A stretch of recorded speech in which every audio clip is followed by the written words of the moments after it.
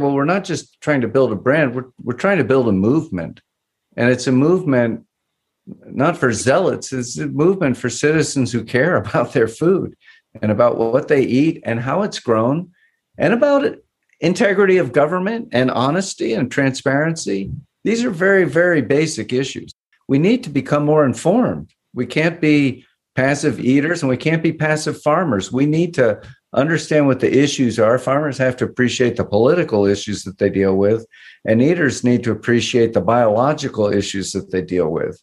If they want the food that I think will make them healthier and that will be better for the planet, they're going to have to be informed and make sure that whatever the label is, that it's representing what they want.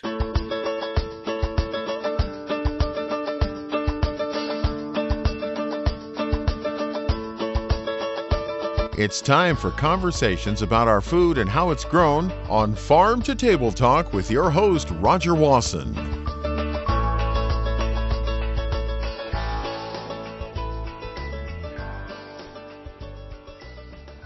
Well, there are farmers in this world, and then there are kind of crusaders, if you will, with a cause and an issue, and sometimes those things combine. And my two guests today, I view them that way. I'm going to let them argue if they don't want to consider themselves kind of crusaders or promoters or people with a vision who also farm. And I'm really happy to welcome Dave Chapman. And Dave, you've been on one of my podcasts before, and Francis Thick. And Francis, I don't think you've been on yet, but I'm really happy to have you both here together. And Dave, you live in Vermont, right? Yes, that's right, Roger. And Francis lives in Southeast Iowa. Francis, how do you find time to get on the podcast with me when you still got probably some planting left to do, don't you? Yeah, a little bit. And I'm actually raking hay. I just shut my tractor off to take a break here. Oh, well. Making a lot of hay. So that tractor is driving around. What are you pulling, a planter yet? Have you gone from corn to soybeans? Well, we have to do a little bit of replanting of some beans that we did a roll down cover crop of rye, and it looks like maybe some armyworms got in there. So I have to assess the damage first. Oh, I didn't. I'm interested in rye, and actually, I was down in Kentucky. They make some distilled rye down there that I tried, and I was curious about the origin. And in fact, funny thing, when I was checking this out, like the rye whiskey at this New Riff distillery, and they're importing their rye from Belgium. So I'm trying to get them to look closer to home. So I don't know if you object, but maybe we could send them to Iowa to pick up rye. But that's not what we're going to talk about today. Dave, you and I have talked a little bit before about the Real Organic Project, and you and Francis are very engaged with that. And in fact, what caught my attention to chase you two down today was that you went in to talk to Secretary Vilsack at the USDA. I wanted you to tell that story. Why'd you go? What were you hoping for? Where were you coming from? What's your vision? What causes a farmer in Vermont and a farmer in Iowa to spend so much time and actually travel to Washington on an idea, on an approach? Explain that, and we'll pull Francis into this too. Sure. Well, I can say from my perspective, first, I would say Crusader sounds a bit grandiose. I would prefer citizen farmer in the Jeffersonian tradition. Okay, much better. And I think in the America that Thomas Jefferson imagined, and I don't agree with everything he imagined, but he did imagine a country of farmers who were engaged in government. And I think we didn't go to Washington. We met with Secretary Vilsack virtually because we decided we'd rather see each other's faces than see each other's masks. So we did it on a Zoom call. It was the result of a letter that Francis really was the main organizer of among many former members. I think we have 43 people to sign who were former members of this advisory board to the USDA on organic. And they all said, Houston, we got a problem. And the fact that the majority of living former members said we got a problem, I think caught Secretary Vilsack's attention. And we said, let's have a meeting and talk about it. and we did. And the Real Organic Project, which both Francis and I are involved with, is not really a government reform organization. That's not the point of our effort. We really were created because we felt that the reform efforts were failing and would probably continue to fail. Haven't abandoned government. I think we should keep trying to reform it, but I think we also can't wait for government to fix the problems. We need to act and fix them ourselves. So we're trying to create a way of having transparency and integrity in a certifying body so that people who care about that kind of food and farmers who want to grow it can find each other and be connected. What there is today started with a vision. I don't know, Francis, were you around in the early days before organics could be certified by the USDA? Yes, actually, I started farming organically in 1975 in Minnesota. And then there were a lot of independent certifying organizations. And they didn't all agree on everything, all the standards. Pretty well they did, but there was some disagreement. And so the organic community kind of got together over the years and thought, if we should have a unified standard. We all know what the standards are, and we should just get together and we should agree on them. And then that was the basis for the 1990 in the Farm Bill, the Organic Food Production Act, which created the National Organic Program. Now, the problem is that the farmers have sort of lost a voice. It was really envisioned as a partnership between organic farmers, the organic community, I guess you would say, and USDA. But over the years, USDA has sort of kind of pulled the reins away from the farmers, and we've lost the influence that we should have had. And so we're struggling with that. Before it was established, and I remember those days too, before it was established, it was really the Wild West. I mean, almost anybody could call anything organic if they chose to, right? Sort of like natural and some of the other things that, and except with some states. I think some states had some guidelines, but before the USDA program, there just wasn't any discipline or structure or rules. Am I wrong? I'm wrong. I don't agree with that, Roger. Okay. I think it wasn't the Wild West. I think that every region had a group that believed in organic and that was trying to certify it for people who cared in that region. And the actual differences between the standards from one state or region to another were actually very slight. Now, I asked somebody who was a long-time pioneer in all this, very involved in certification. She's an inspector. And I said, do you think that there's greater integrity now than there was in the old days with this much more rigorous process? And she said, no. And I think that's true. So I would say we're in the Wild West right now, where we've got some bad players getting certified, and we're struggling to make sense of that. Okay. Well, I really appreciate your pointing that out. Yeah. And I wonder what does. One thing that happens, I suppose, is the program started getting successful and people started buying organic. So I would imagine that some of these players coming in that are in to make a buck, and I'm not against making a buck. Certainly, you guys probably want to be profitable most of the time if you can. But when you start attracting and saying, this is a big market, people want to buy organic, then it seems almost predictable that more and more will be crowding in and saying, well, how they could take advantage of it and how they could be able to, I suppose larger organizations don't necessarily come to it with the same passion that you did originally. I think you hit on a really good point. It's that when organic was just small scale and off the screen and the scientists and others were trying to dismiss it, then it wasn't a big issue. We were more in charge. But suddenly now organic is a $50 billion a year plus industry. And so the big food players want a piece of it. And to me, they not only want a piece of the pie, but they want the whole pie.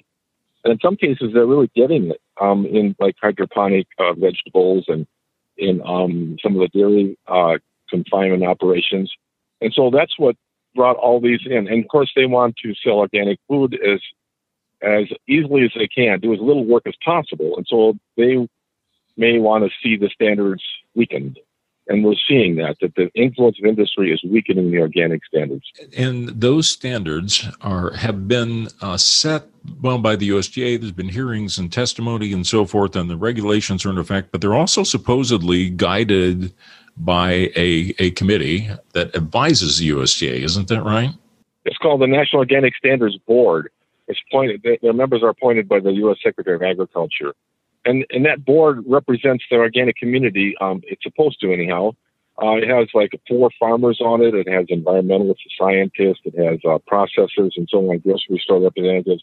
So it has a broad representation of the organic community. However, from my perspective, oftentimes USDA has appointed people who didn't really fit the bill and maybe didn't understand organics. We have industry representatives put in farmer seats.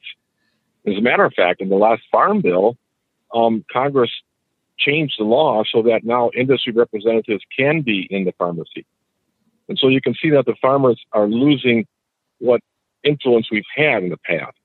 But it isn't really, we can't put all of the blame on the National Organic Standards Board. It really is USDA that has been allowing the standards to weaken by not requiring strict enforcement of the grazing rule, for example, for dairy farms, by allowing hydroponics to be certified organic kind of through a backdoor process.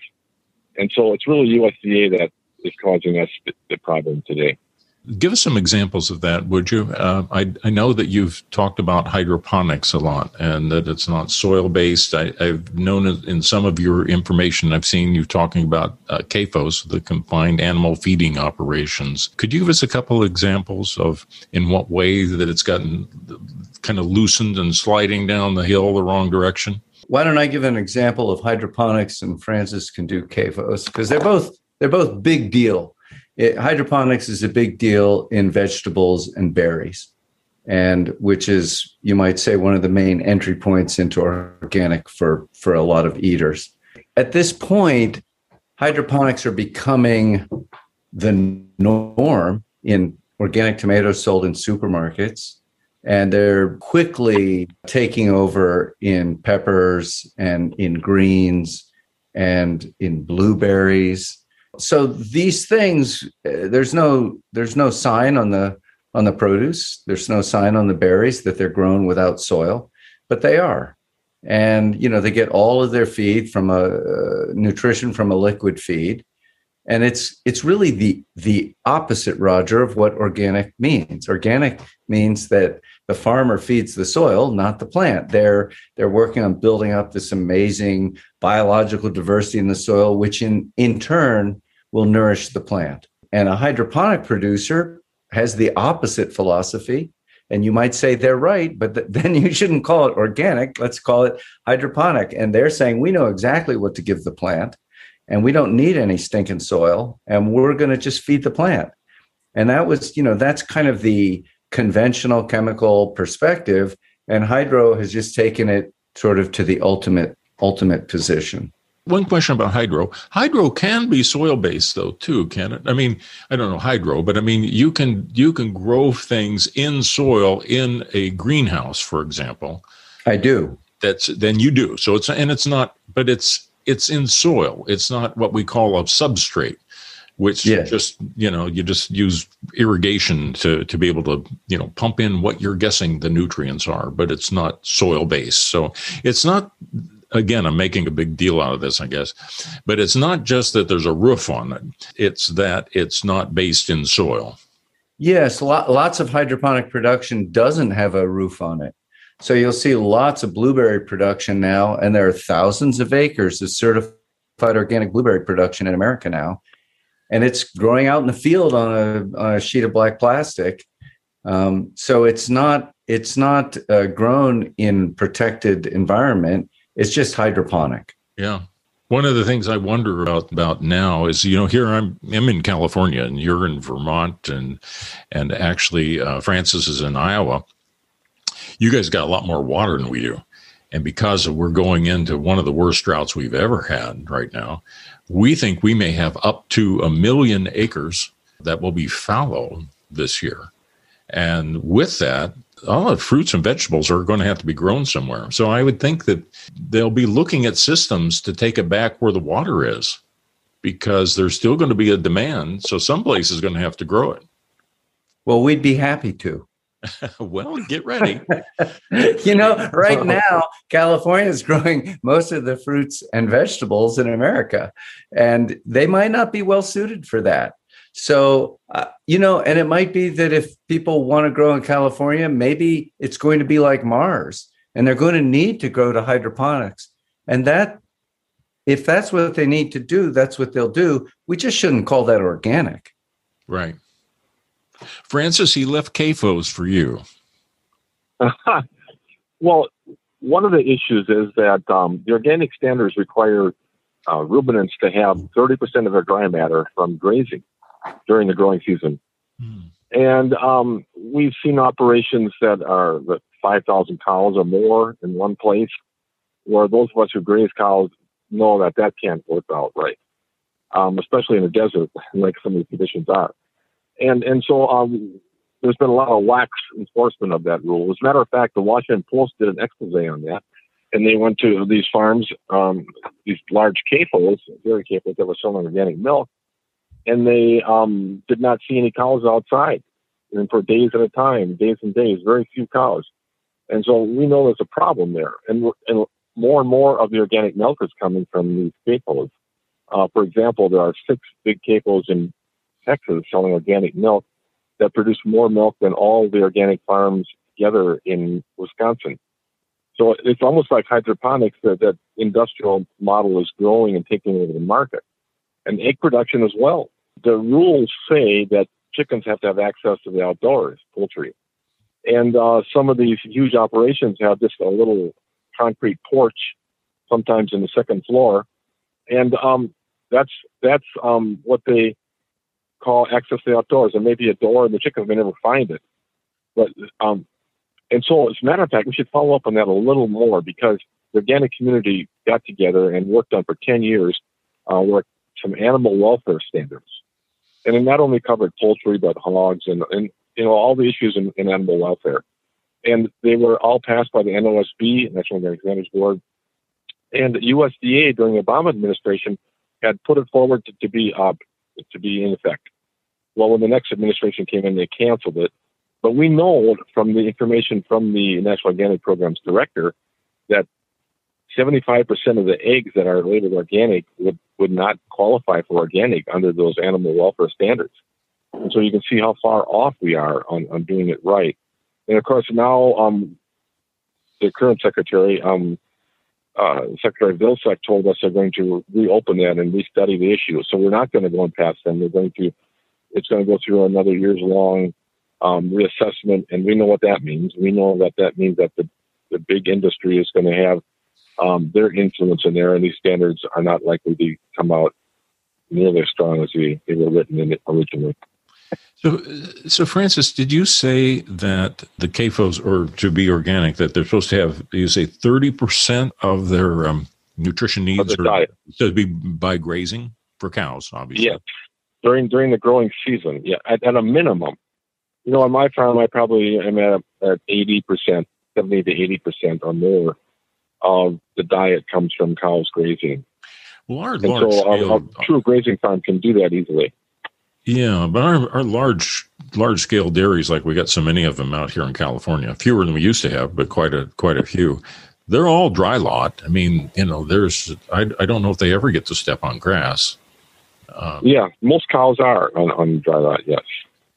And so none of those, by definition, should be able to qualify for organic. Is that right?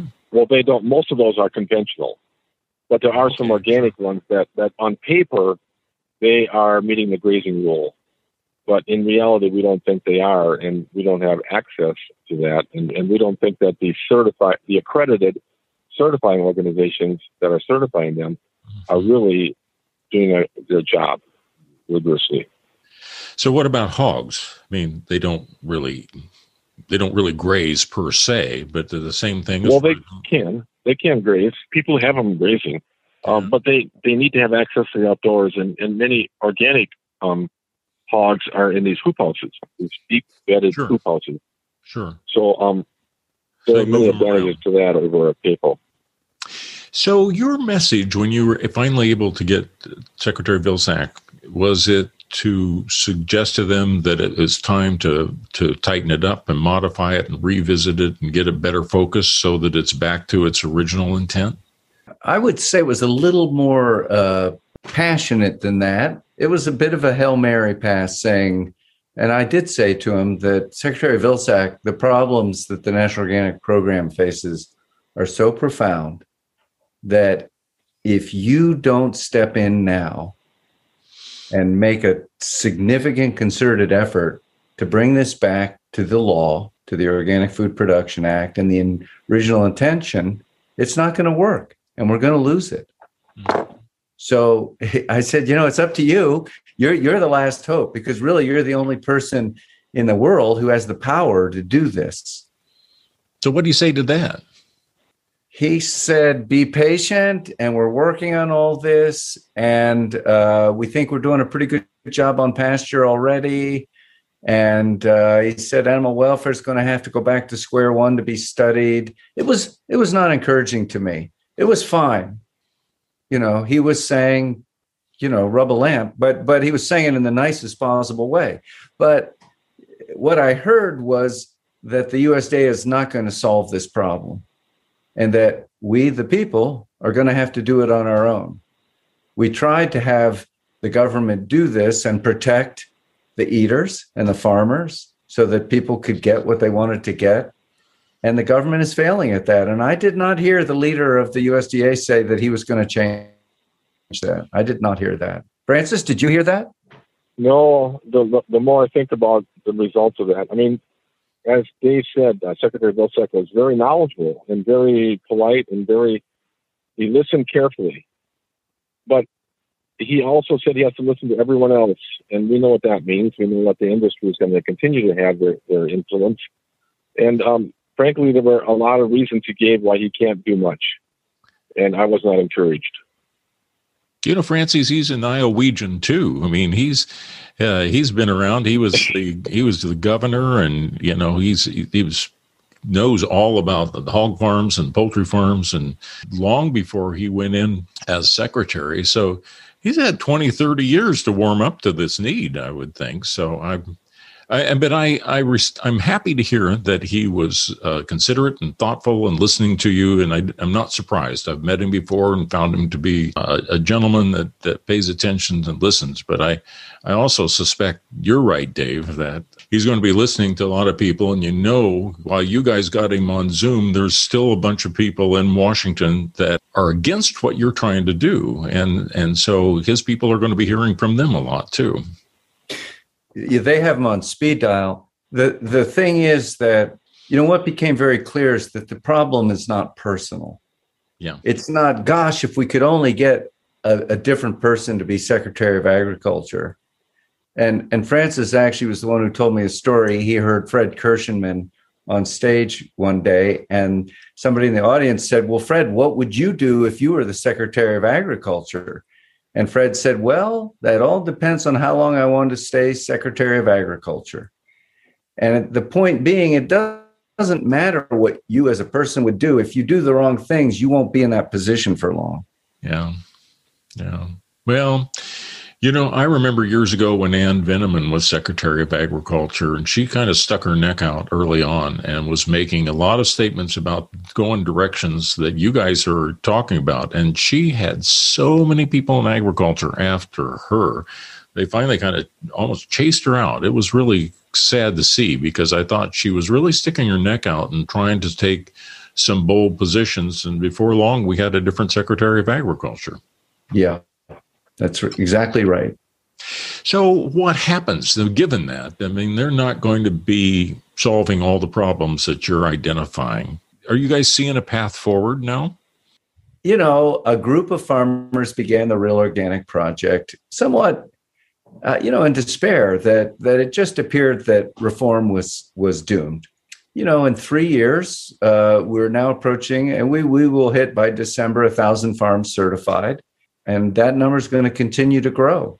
And as that label, it's an add-on label. So we are requiring USDA certification as a prerequisite.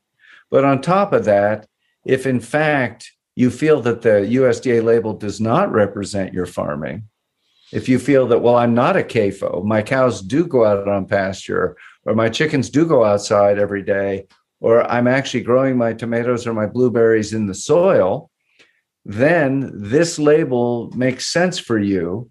And if the eater says, that's actually the food I want to buy, Right. that's why I buy organic in the first place, then this label will make sense for that person as well. So it's going to be a marketing strategy then. It is, but I would really stress that a label is not going to save us. A brand is not going to do it. We can't invent a brand that they won't steal. That's just life, that if the brand is successful, then people who want to make money will come in. And that's why we're having conversations like this, Roger. We need to become more informed. We can't be passive eaters and we can't be passive farmers. We need to understand what the issues are. Farmers have to appreciate the political issues that they deal with, and eaters need to appreciate the biological issues that they deal with. If they want the food that I think will make them healthier and that will be better for the planet, they're going to have to be informed and make sure that whatever the label is, that it's representing what they want. So I see us as primarily an educational effort. Yeah, I agree that it's not just marketing. I mean, in my case, I have a dairy farm and I process my milk on the farm and sell it locally. So I probably wouldn't even need to be certified organic because the people know what we do and they trust what we do. But it's a matter of integrity that many of us organic farmers from decades ago, we don't want to see this organic, I don't want to say brand. We don't want to see the organic integrity lost because we work so hard to create it. And it's so important that we grow our food in that way, looking at climate change and so on. And we know consumers want to have that food, and they don't want to be bamboozled with some marketing campaign that's not honest. It's a new frontier that you're describing, because you have organic, and I like it that you're not just saying, well, instead of organic and trying to take away from organic, but you're adding to it. It's an enhancer for people that come to understand that this is preferred. They either prefer it because they envision that it's healthier for them or healthier for the planet or, a better structure of agriculture. I suppose a lot of different reasons that a consumer can decide that they would want to look at real organic when they're buying the food. Yeah, it's not a matter of adding to it. It's a matter of really restoring the integrity that was originally there. Go ahead, Dave. Yeah, I agree completely, Francis. We're not inventing organic plus. We're just trying to get back to organic. It's not that we're saying, well, let's go to organic 2.0. We're just trying to get back to organic 1.0 because right now we're at organic minus. And, when I say, well, we're not just trying to build a brand, we're trying to build a movement. And it's a movement not for zealots, it's a movement for citizens who care about their food and about what they eat and how it's grown and about it. Integrity of government and honesty and transparency. These are very, very basic issues. I like what you're saying. It's still hard for me to quite envision because that future means that some people that are in the tent would be outside of it. They're not in my tent, Roger. Okay. Hydroponic organic exists, and there are CAFOs that are using the organic label currently too. And so it seems like the future that you're describing to me doesn't have room for them. Well, we invite them in, but they have to follow the real standards. I mean, We're not trying to be exclusive. We're trying to restore it, and anybody can do it if they do it according to real organic standards. I really admire what you're doing, and that you've, and also I think that having your conversation with Secretary Vilsack and kind of sizing it up, that they're not necessarily, you can't wait on them to solve the problem for you. You're moving ahead with this program. Well, you've got 1,000 farmers already signed up. Have you had any experience with people that are saying that they've had to make some modifications in their own production system? I mean, that maybe we're a little over the line, but have made changes to the production system to be sure that they fit with what you're doing?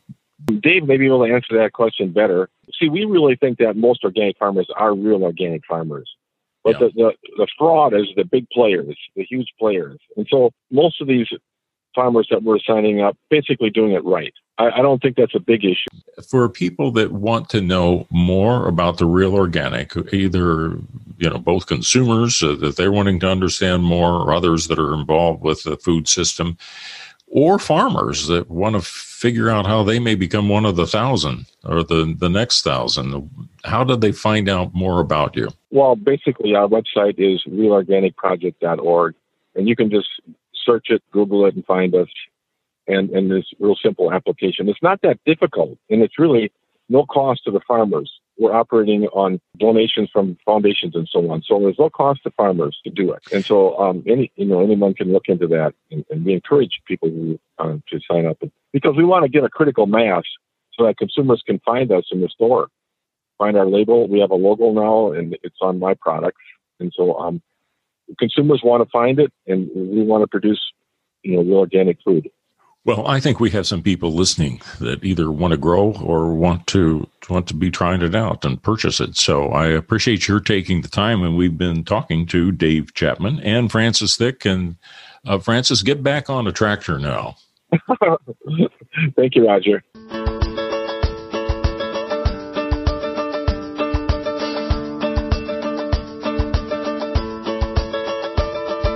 You've been listening to Farm to Table Talk with your host, Roger Wasson. If you like what you hear, go to farmtotabletalk.com and follow us